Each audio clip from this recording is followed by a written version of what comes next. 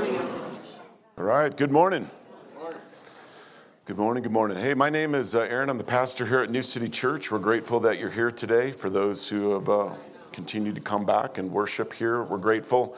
And for those who might be visiting, we're grateful for you as well. If you have any questions about our church, we'd love to hear from you with our Connect cards that are on our kiosk tables around in this level of the building. And then you can also go online and fill those out. And we'd love to hear from you, answer any questions that you have, as well as be praying for any prayer requests that you have. So please take that into consideration and fill those out. Next week is our Thanksgiving feast. Okay. A couple of cheers for that. Yes, so we're going to have a Thanksgiving feast next Sunday after our service. We're going to have a turkey provided by the church. And because I like cranberry sauce, we might provide some of that too. But everyone else needs to bring a side to share.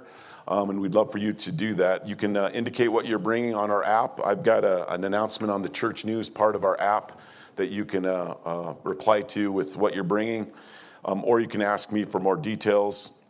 Just know that I don't cook very well, so I might tell you to just make a run to McDonald's or something like that for the Thanksgiving feast. And that might not work out well. So please indicate on there. We'd love for you to be a part of that. We also are having a very important household meeting next Sunday. It's before our service at 9 o'clock. We're going to be talking about some upcoming events that I would like to plan and have some help with as a church. And so we'd love for you to be a part of that. I'm going to explain what those are next week at that. If you're a member or a very regular attender, you're welcome to come to our household meeting. That's for the folks who call this church their home. So please put that on the calendar as well. And then we are going to be as a church, trying to get 1,000 signatures for a petition for an equal protection bill that will be on the ballot hopefully next fall to vote on. So we'd love for you to be involved with getting those signatures because 1,000 is quite a bit for a church our size. We'd love for you to participate in that. You can contact Kristen Alcott, Lori Engel, or Alethea Wingert for more details, or myself for sure, and we'll get you that information. Ladies hospitality team, I'm going to talk about that at our household meeting next week. So if you want more info and details on that, you can come to that as well. That is most, if not all, of the announcements. There's, again, more stuff on our website. We'd love for you to visit that, check that out. But if you would, stand with me. We're going to be in Matthew chapter 24 today. We're going to have some big words, Abomination of Desolation today, as we go straight through the book of Matthew. This is Matthew 24. We're going to be in verses 15 through 28 today. These are the words of God.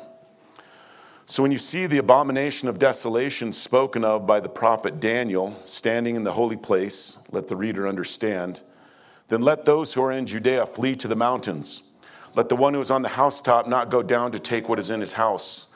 And let the one who is in the field not turn back to take his cloak. And alas, for women who are pregnant and for those who are nursing infants in those days, pray that your flight may not be in winter or on a Sabbath.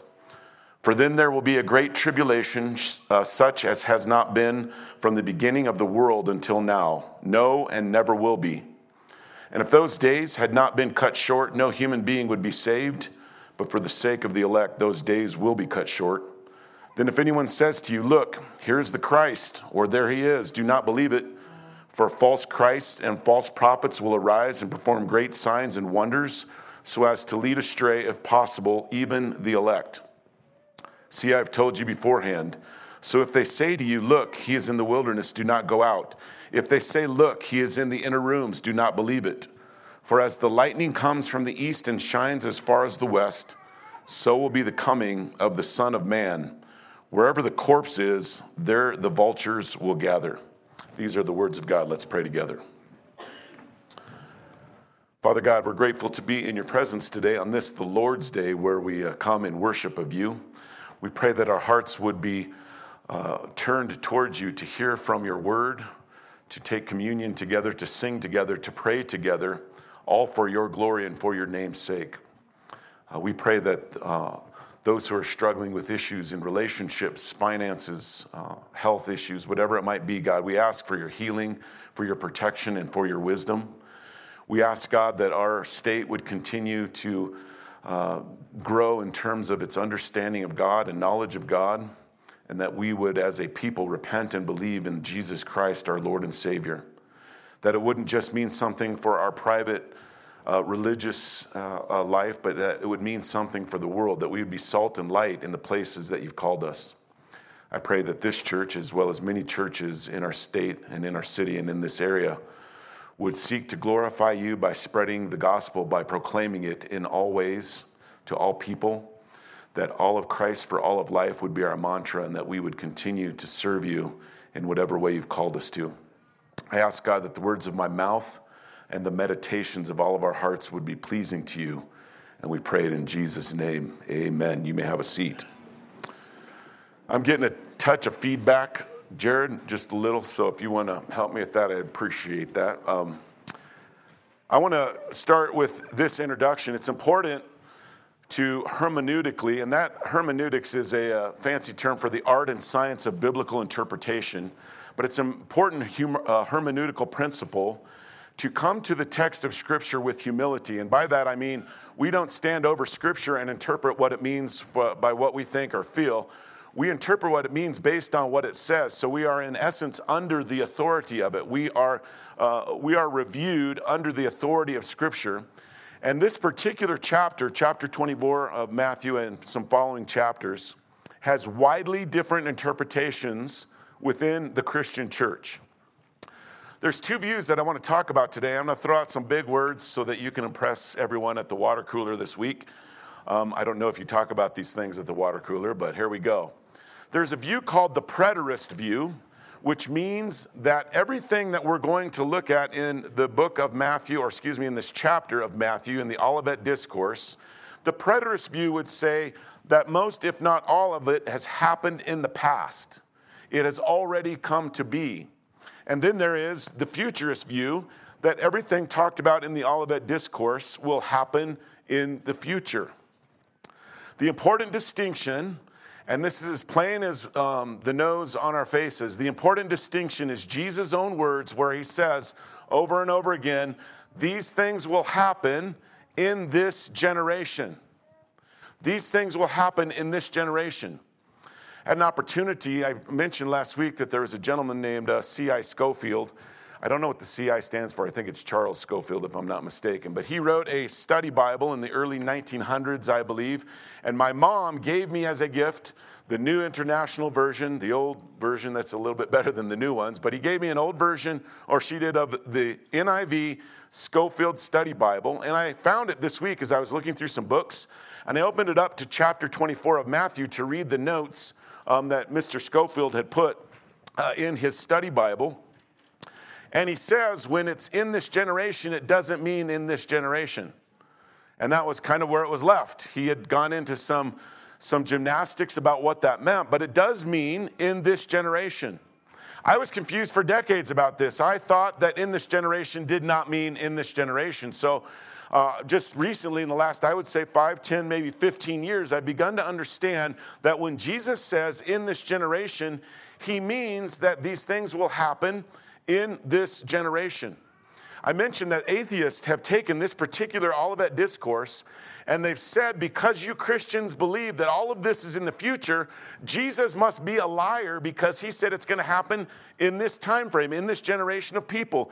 In the lifetime of the people that he's speaking to, these things will happen. You Christians believe that it will happen in the future, therefore the Bible is inaccurate. Jesus might be a liar, and therefore atheism is true. So I mention that because it's very important that we get this right. And we do so in humility. We read the text as it was written to us and not what we want to read into it. The clearest reading of the Olivet Discourse, of the text even that we look at today, leads us to believe that Jesus means what he says when he says that this generation that he's speaking to will see these things. Now, he is the final prophet to bring them the good news of the kingdom, Jesus is, and to tell them to repent and believe. And he's talking a lot in the most recent chapters and passages that we've looked at about judgment. And the judgment will come for all of the Jewish betrayal and rejection of Jesus and the other prophets. He says that judgment is going to also come in this generation. There's no other word to describe it. It's going to be horrific. It's going to be horrific. He says in the prior passage we just looked at last week that many people will be led astray. There will be wars and rumors of wars that will lead people astray. Nation will rise against nation and people will think, oh, this is the end. They'll be led astray thinking that this must be the end, but Jesus says, remember, the end is not yet. Now, he's speaking to these people. He's saying, you're going to hear rumors of wars. You're going to see nations rise against nations. Just know those are the birth pangs of what is to come, but it's not yet. The end hasn't come. There's going to be many led astray. They're going to be led astray by fear. There's going to be famines in the land. One in particular killed 20,000 people in and around Jerusalem towards the end of this particular generational time at the destruction of the temple in AD 70. Killed 20,000 people, a famine. Earthquakes are going to happen. Remember, Jesus caused one at the crucifixion, right? The temple curtain was torn in two as a result of earthquakes. If you read Josephus and other historians, historically, there were many earthquakes recorded in the first century about the time of Jesus until the time of the destruction of Jerusalem and the temple in AD 70. There's going to be persecution of people who turn to Christ. So there's going to be people that believe Jesus is the Messiah. They're going to turn to Christ. They're going to become saved people. They're going to become covenant people of Christ. And all of the nations, it says, are going to hate them. Israel included is going to hate those who turn to Jesus Christ. And then there's going to be a great apostasy. That's a word that Americans need to, I think, get a little bit familiar with because we see that even in our own culture. Apostasy is a falling away, a betrayal, if you will, of Christ, a falling away from Christ. There's going to be that in this first century time frame in this generation. And there's going to be false prophets. They'll do many signs and wonders. They might even drive a Bentley. They might look like they got it all dialed in and together. But they're going to be false prophets giving false messages and predictions about what is to come. But Jesus says the gospel will still be proclaimed throughout the whole world. The oikomeno, I pronounced that wrong, but the oikomeno, I can't remember. John Huth would know that. Is John Huth here? He might be out today. I had it practiced, I promise. But the world, the whole world, the oikomeno, the whole known world will hear the gospel of Jesus Christ. What is Jesus talking about? He's talking about the entirety of the known world at that time, which is the Roman Empire. And once the gospel is proclaimed throughout the whole known world, Paul goes to the Gentiles, other apostles go to the Jewish people throughout the known world at that time. The whole world hears the proclamation of the gospel. It then says the end will come. Now, a lot of Christians read that and they say, okay, it says in this generation. That doesn't mean in this generation, it means future generations. It has to because it says the end will come. He's not talking about the complete and total final end. He's talking about the end of an age, an aeon. The end of the age is the age of the old covenant and the old covenant people. The end of that age is coming to Israel. It's coming to Jerusalem. And there will be a new covenant will be established. And Jesus is going to save those who are his father's people. If you want to read about that, read the Gospel of John. It talks about that in detail. New covenant has come. Jesus is going to save those who are his father's people. And there is no special way to come to the Father than the way through Jesus Christ the Son, who is the Messiah. Now I mentioned I found my old Scofield Bible. Charles Scofield was a person who believed in dispensationalism. This was a gift of my mom, whom I greatly respect and admire. God rest her soul. She's with the Lord now. But I found this Bible this week, and I read the notes on a couple things. But notes in this chapter, on chapter 24, basically boiled down, his notes boiled down to this. The end couldn't have come because these things did not happen. Now, Charles Scofield, I don't know if he read Josephus. I assume that he might have. But our knowledge of first century history either has been purposely hidden, or we have been ignorant, or some kind of combination of the two. All these things that Jesus predicted happened in the first century, and that generation saw them come about. So it's not a great argument to say that they couldn't have happened because they couldn't have happened. All of the classical Christian people know that that's a logical fallacy. I don't know which one. But it couldn't have happened because it couldn't have happened is not a good argument. Humility would respond this way. What if they did? I'd ask that question about, I don't know, like I said, within the last 5 to 15 years, I've been asking the question, what if Jesus, when he said in this generation, literally meant in this generation? And I had to have some humility because I was a staunch believer in dispensationalism, premillennialism, some of those big words that you can look up maybe later, eschatology-wise. But in humility, I had to ask, what if these things happened? What if Jesus really meant what he said? Well, one thing that is clear to have happened that people think is yet to happen is this thing called the Abomination of Desolation. That leads us to verse 15 to 28. It's a prophecy that Jesus gives of an abomination, something so terrible that it was hated by God, and something so terrible that it made the holy place desolate. So we're going to talk about that for a few minutes. Jesus, as he starts this particular section, is speaking to his disciples. And he says, this generation is going to see these things. And the disciples have just gotten done showing Jesus the wonder of the temple buildings. He said, Jesus, look at these temples. Look at the temple area here, all these buildings. This is beautiful. It's ornate. It's an amazing building. And Jesus says to them, not one stone is going to be left on another of these of this temple. This temple is going to be completely destroyed. And he also says earlier in the text that a new temple will rise in 3 days, meaning he is the temple. We also believe that the church is his temple. He abides in us. He dwells in us. But Jesus is the replacement of the Old Testament temple. It's a description of this move from the age of the Old Covenant to the age of the New Covenant in Jesus' blood. And so he tells them what you're going to expect when this abomination of desolation, before it comes, this is what it's going to look like when it's about to happen. Many are going to be martyred prior to the destruction of the temple in AD 70. But there are other disciples who are following Jesus, and they were spreading the testimony to those that they were preaching to so that they could understand, hey, when this abomination of desolation happens, you need to think about some things and do some things. So they would have understood all these things in light of current history in the first century. Excuse me. When you see the abomination of desolation, let's talk about what that is. He says, he mentions Daniel here. By the way, if he didn't mention Daniel, then a prophecy that was mentioned in Daniel in chapter 9 of Daniel, 11 of Daniel, and 12 of Daniel would only have pertained to the first temple being destroyed. But because he mentions it here, he's talking about another or second destruction of the second temple that was made. It's going to look like the one that Daniel prophesied about in Daniel 9, 11, and 12. The abomination of desolation is spoken of by Daniel in those 3 chapters.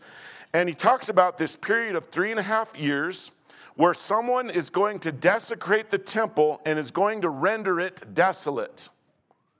Now, this is really important. Christians, just like other people who aren't believers in Christ, they love to blame shift. They love to make excuses. They love to point the finger at other people. And so a lot of people look at, the abomination happens because all these Gentile dogs or pagans or whoever it was come into the temple and they do these bad things and it desecrates the temple. And so God, because of that, is going to destroy the temple. That is not how it works. The people who desecrate the temple and render it desolate are the people of God.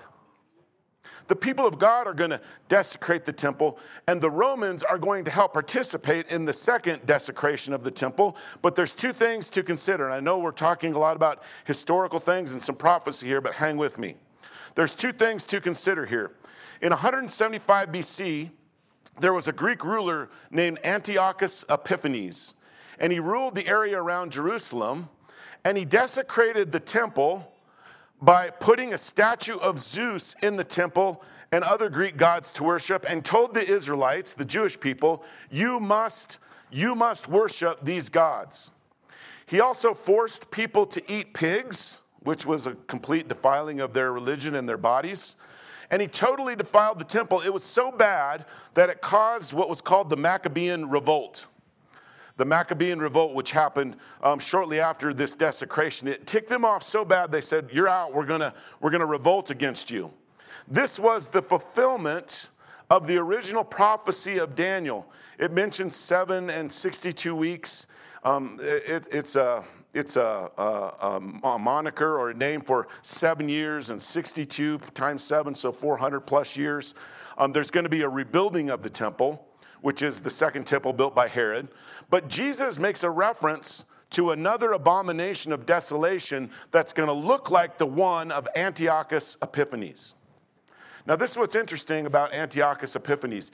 His desecration of the temple was in conspiring with apostate Jewish people who have rejected God. As a matter of fact, he took a guy named Joshua and he made him the priest of the temple and changed his name, I think, to Jason. And so Jason was this guy in cahoots with Antiochus Epiphanes. I'm going to say that 14 times. I'm going to butcher it eventually. Should I just say A.E. or Antiochus? Maybe I'll just go with Antiochus.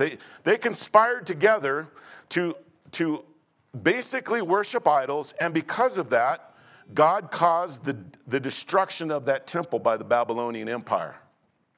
Now, that is a fulfillment of the prophecy of Daniel, but Jesus is referencing another abomination. An abomination is this: it's a detestable defiling and desecration of what is holy and what God has commanded to stay holy. There was a commentator that I read this week that said that this usually happens, as I said, by the people of God.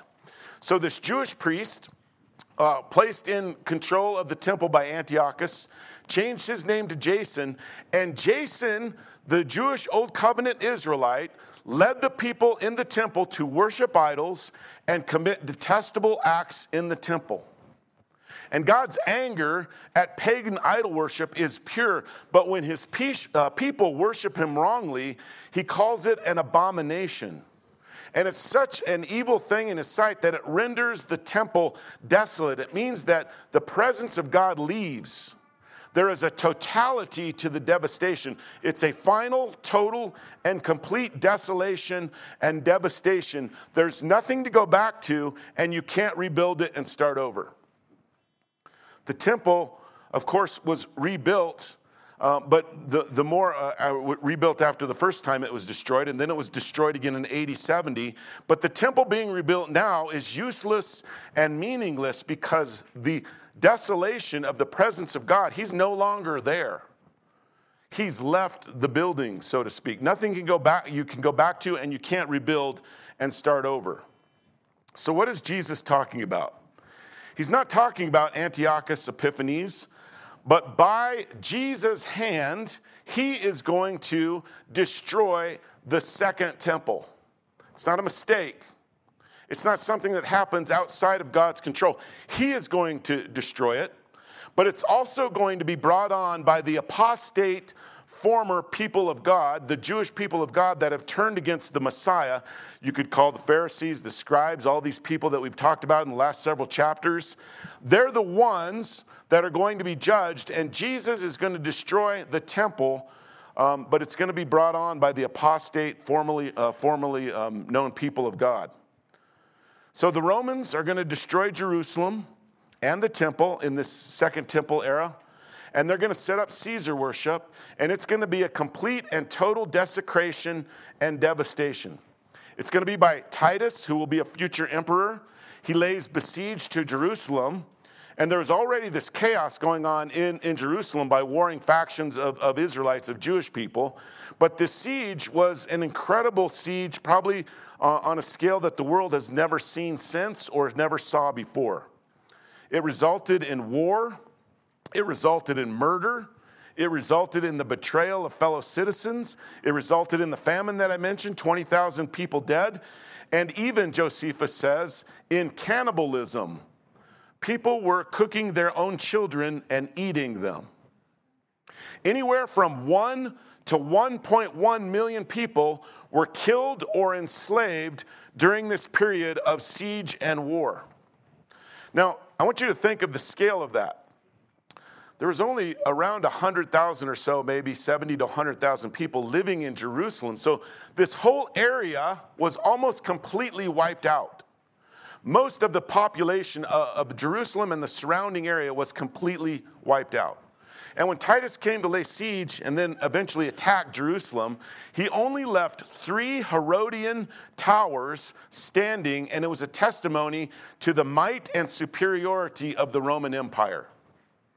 I mentioned that I was in Italy this past summer, and there is this thing called the Titus Arch near the Roman Colosseum, or in the Roman Colosseum, which celebrated the destruction of the once great city, Jerusalem. Now, I go into a little bit of the history because this particular destruction was the appearing of the Lord in judgment, the parousia. The appearing of the Lord in judgment was Jesus using the arm of the Roman army, as his arm, I should say, of judgment, standing in judgment as he promised he would. He said, when you see the abomination of desolation, that's what it's going to look like. And if you read first century history, which sadly Christians haven't done and need to do better, you'll see that all of these things happened just as Jesus had predicted.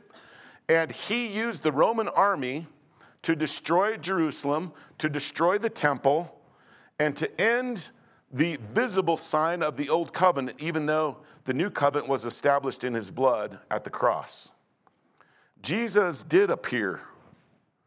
And it says, when the abomination of desolation is close, Jesus says to the Christians, in particular his disciples at this time, you need to flee to the mountains. You need to go. Many of the people that remembered and heeded the words of Christ later, a couple decades later, and when they saw the end of Jerusalem near, they fled. It's in history, Josephus talks about this, that Christians fled to places like Pella and other places. They heeded the warning of Christ, and the future teaching that they, in the future, the teaching that they heard, they fled to safe zones, and they were able to stay away from the persecution. But the destruction was terrible. The times were horrific. On scale, you could say it was truly apocalyptic. We like to read the book of Revelation as it's going to happen in the future, and we like to add all the Hollywood stuff to it, and it seems like it's going to be a really messy apocalypse. But on scale, this event, or the events that led up to the destruction of Jerusalem, were capital A, apocalyptic. I say all that because this might be a little controversial. The Great Tribulation has already happened. The Great Tribulation has already happened. It's not something that is yet to come, although there will be tribulation for people who claim Christ in this world. The tribulations and persecutions of Christians will continue. However, I believe it will get less and less. The kingdom will grow more and more like a mustard seed and like leaven in bread. But the Great Tribulation has already happened. This time that we discussed here in the first century was apocalyptic beyond anything we could imagine. For its scale, it was worse than any war since, and certainly lived up to the term Great Tribulation. The timing and description of the Great Tribulation matches the history of this time frame. If you read Josephus and others, you'll see that it's a perfect match, that everything that was predicted happened. It came about just as Jesus had said. From the beginning of the world until now, and it says in the text, and never will be, this thing is so bad that it will never happen again. For the sake of the elect, he says, I'm going to cut these days short. So the judgment was relatively swift by historical standards. No human being would have been able to be saved if not kept short, or this judgment wasn't kept short. And the scale of this will never be repeated in the history of humankind.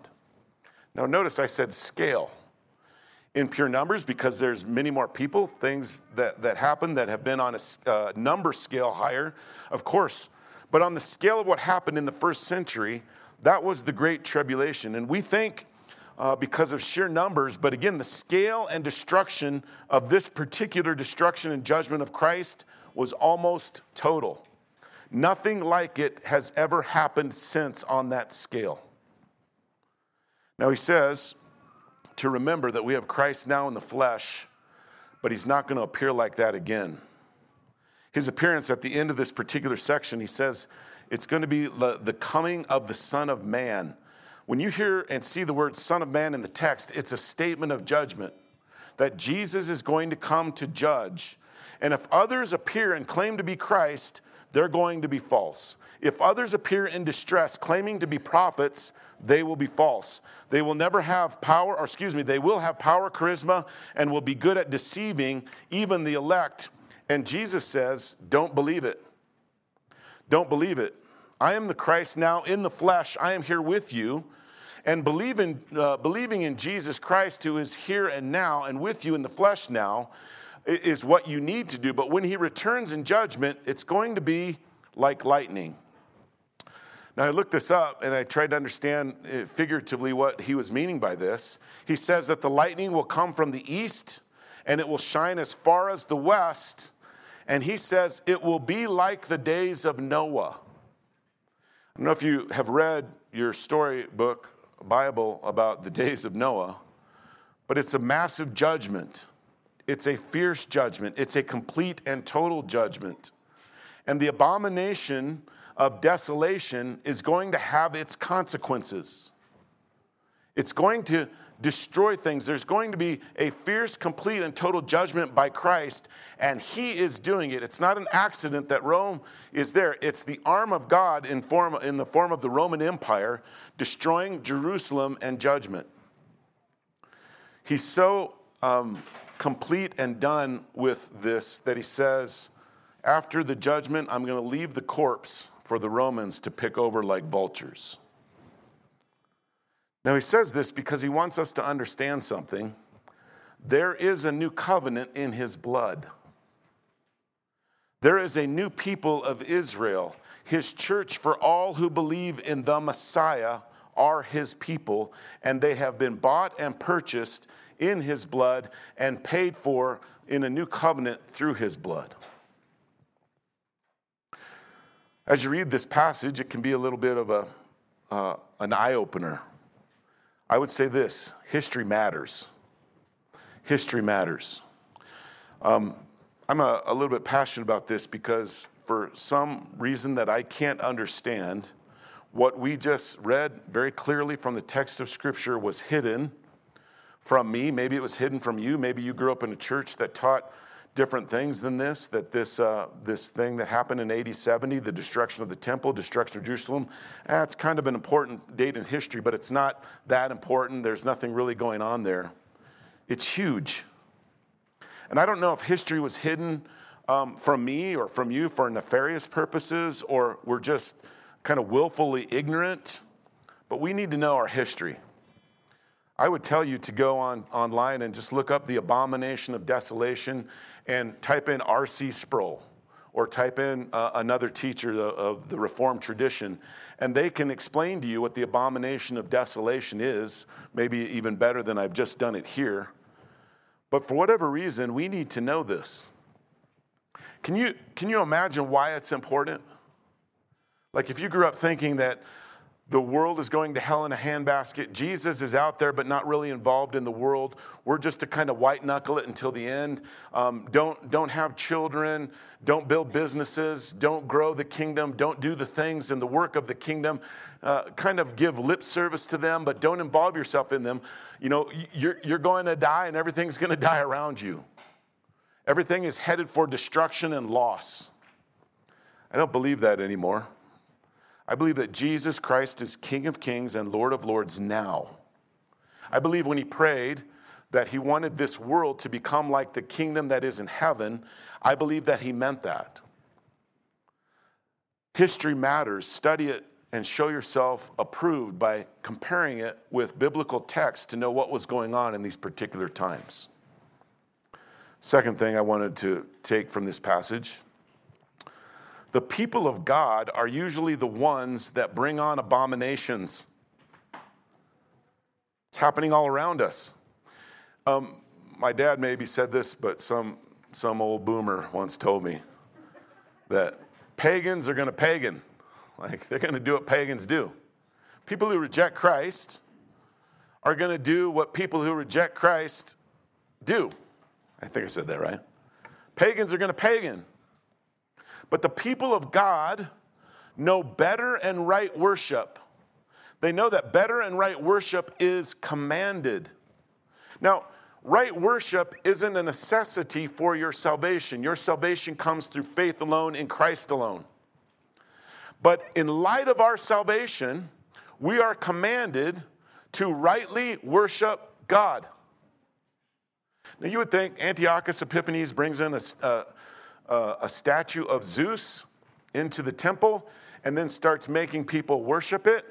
That's kind of crazy. Like, I've never been to a church where they brought in a statue of Zeus. Anybody? That'd be an interesting place to visit once. We don't do it that way now.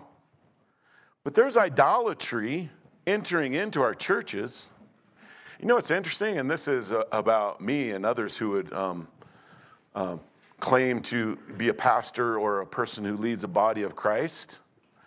Usually the people bringing in the statues, the idols, are Jasons. They're the people of God. They're the priests of God. If someone in here is named Jason, I apologize, but that's in the text, okay? They're the ones bringing it in. They're the ones that are marching in the idolatries and saying to the people, it's okay to bow down and worship these things. It's okay. There's so many things going on in our culture right now that are abominations in the house of the Lord. I'm not talking about the building. I'm talking about the people of God. Pride flags, gay mirage or marriage, the twisting of Scripture, a complete lack of worship, meaning a man-centered approach to the text and to God, where I'm going to go and worship, but it's really for me and what I get out of it. It's for my emotional centeredness. It's for my feelings to be met, instead of coming to worship in a God-centered way, saying, God, what would you have for me today? How can I obey you and please you because I love you, because you've saved me? We're called to worship rightly. You know how easy worshiping rightly is? It's 2 words, repentance and belief. It's repentance and belief. It doesn't matter what your sin is. Your sin can be forgiven. It needs to be repented of, and you need to believe and trust that Christ has paid for it, that his blood has covered it, and that is right worship. Right worship isn't being fancy. It isn't having the right music or an eloquent pastor or whatever it is. Worshiping rightly is understanding there is a God, I'm not him, and I come to him in repentance and belief. Third, there's a new temple. The new temple is Jesus, and you could say the new temple is his people. Jesus is the new temple, and we, followers of Christ, believers and trusters in Jesus Christ, are the testimony to his presence, his guidance, his provision, and his salvation. And wherever we go, the temple goes with us. We are the temple of Christ. We don't need a building. Matter of fact, buildings are completely, the rebuilding of the temple will be a completely worthless endeavor if it's ever accomplished. It won't work. There's nothing special about it. It'll be 4 walls or how many ever walls, maybe an altar inside of it, but it will have no significance at all. Matter of fact, there was this guy, I think it was the 3rd century, so 3rd or 4th century after Christ. I can't remember his name all of a sudden, but he was one of the successors of Constantine. And they called him an apostate because as an emperor, he walked away from God. He refused to obey God, and he said, this isn't true. And he said, in order to prove that the Bible isn't true and that Jesus' words aren't true, he tried to build a temple, rebuild the temple in the 3rd century. It was almost as a mockery. And everyone thought, oh, this is interesting. This is the most powerful man in the world, or one of the most powerful men in the world. Surely he'll be able to build this building without much problem. So he tried to start rebuilding the temple, and literal fire from heaven came down and destroyed his efforts. It's never been rebuilt. God will not be mocked. The new temple is Jesus and his people. The old temple and the old covenant are done away with. We have access to the Father only through Jesus Christ, the Son, and the Messiah. The new temple is Jesus and his people. Fourth, there's going to be false prophets and Christ. There were in the first century. They continue to this very day. In this particular passage, the use of fear to gain clicks and followers. They would spread rumors of wars. They would do signs and wonders. They would talk about things happening. They would claim even to be Christ. It was a use of some fear to gain followers to their movement. But we have the Christ of the new covenant, and we have his word. We have his word. There is misleading teaching that has proliferated about the end throughout the church, especially in our culture. And that misleading teaching has consequences. It has gutted the church in many ways because we just want to get right and feel good because the end is nigh. You ever wondered what's going to happen if the world continues to exist and grow and see the kingdom grow for the next 10,000 years? And we've been living our life as if it might be done tomorrow, that Jesus might destroy everything tomorrow. What if it goes for 10,000 years? It said that every nation is going to run to Mount Zion. Every nation is going to be worshiper of Jesus Christ before he comes. The gospel is going to have a conquest over the whole earth. And of course that means for salvation, but this is critical. It also means for the restoration of all things. That means your favorite fishing spot is going to be 100 times better than it was after Jesus restores it. This physical world will be restored. The cosmos will be restored. Jesus is restoring all things back to himself, including the hearts of humans. But there is a kingdom coming on earth as it is in heaven, and we are in the process of that right now. Jesus doesn't want you to fear. He doesn't want you to white knuckle your life. He doesn't want you to run away from the kingdom that he's called you to help build. He wants you to keep your eyes on him because he is the King of Kings and Lord of Lords. When we come to the communion table, we remember that reality. We remember that Jesus can judge, and when he judges, it's real. It's fierce. Sometimes it's a result of the abomination of desolation of his own people apostatizing, turning away from him, worshiping idols when they have the true and living God in presence in their lives, and also in the words of the text of Scripture. We can learn about him. We can discover more about him. We can worship him in spirit and in truth. And when we come to the communion table, we're remembering that he is the Lord of Lords and King of Kings over all things. He is the final judge. And his judgment for those who have repented and believed and trusted in Christ is complete. This is what his judgment is. Well done, my good and faithful servant. Enter into your rest. Your sins are forgiven, past, present, and future. You have been saved by Christ, and therefore you stand in good order with God. If you're a follower of Jesus Christ, we invite you to the communion table. You can take the bread representing the body that was broken for you. You can dip it in the wine or the juice, which represents the blood that was shed for you. And you can remember that while Christ is the judge of all judges and the King of all kings, he's also been merciful to you. Remember what he's done for you on the cross this day. Let's pray.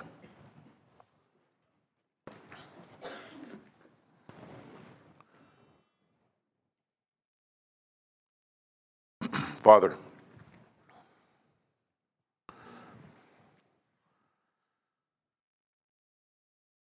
I have many times not given you enough credit. I have lacked a zeal in worship because I believe that maybe you were just waiting for everything to go completely off the rails, and then maybe you would show up one day to rapture us out of all this trouble. What I know now is that all things are being sovereignly controlled and directed by you.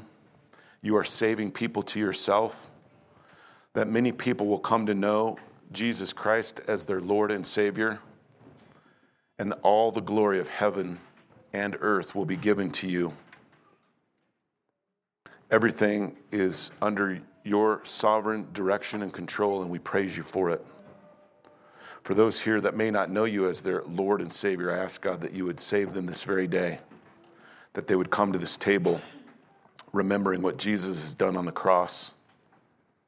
They would avoid the judgment that they're headed for without Christ.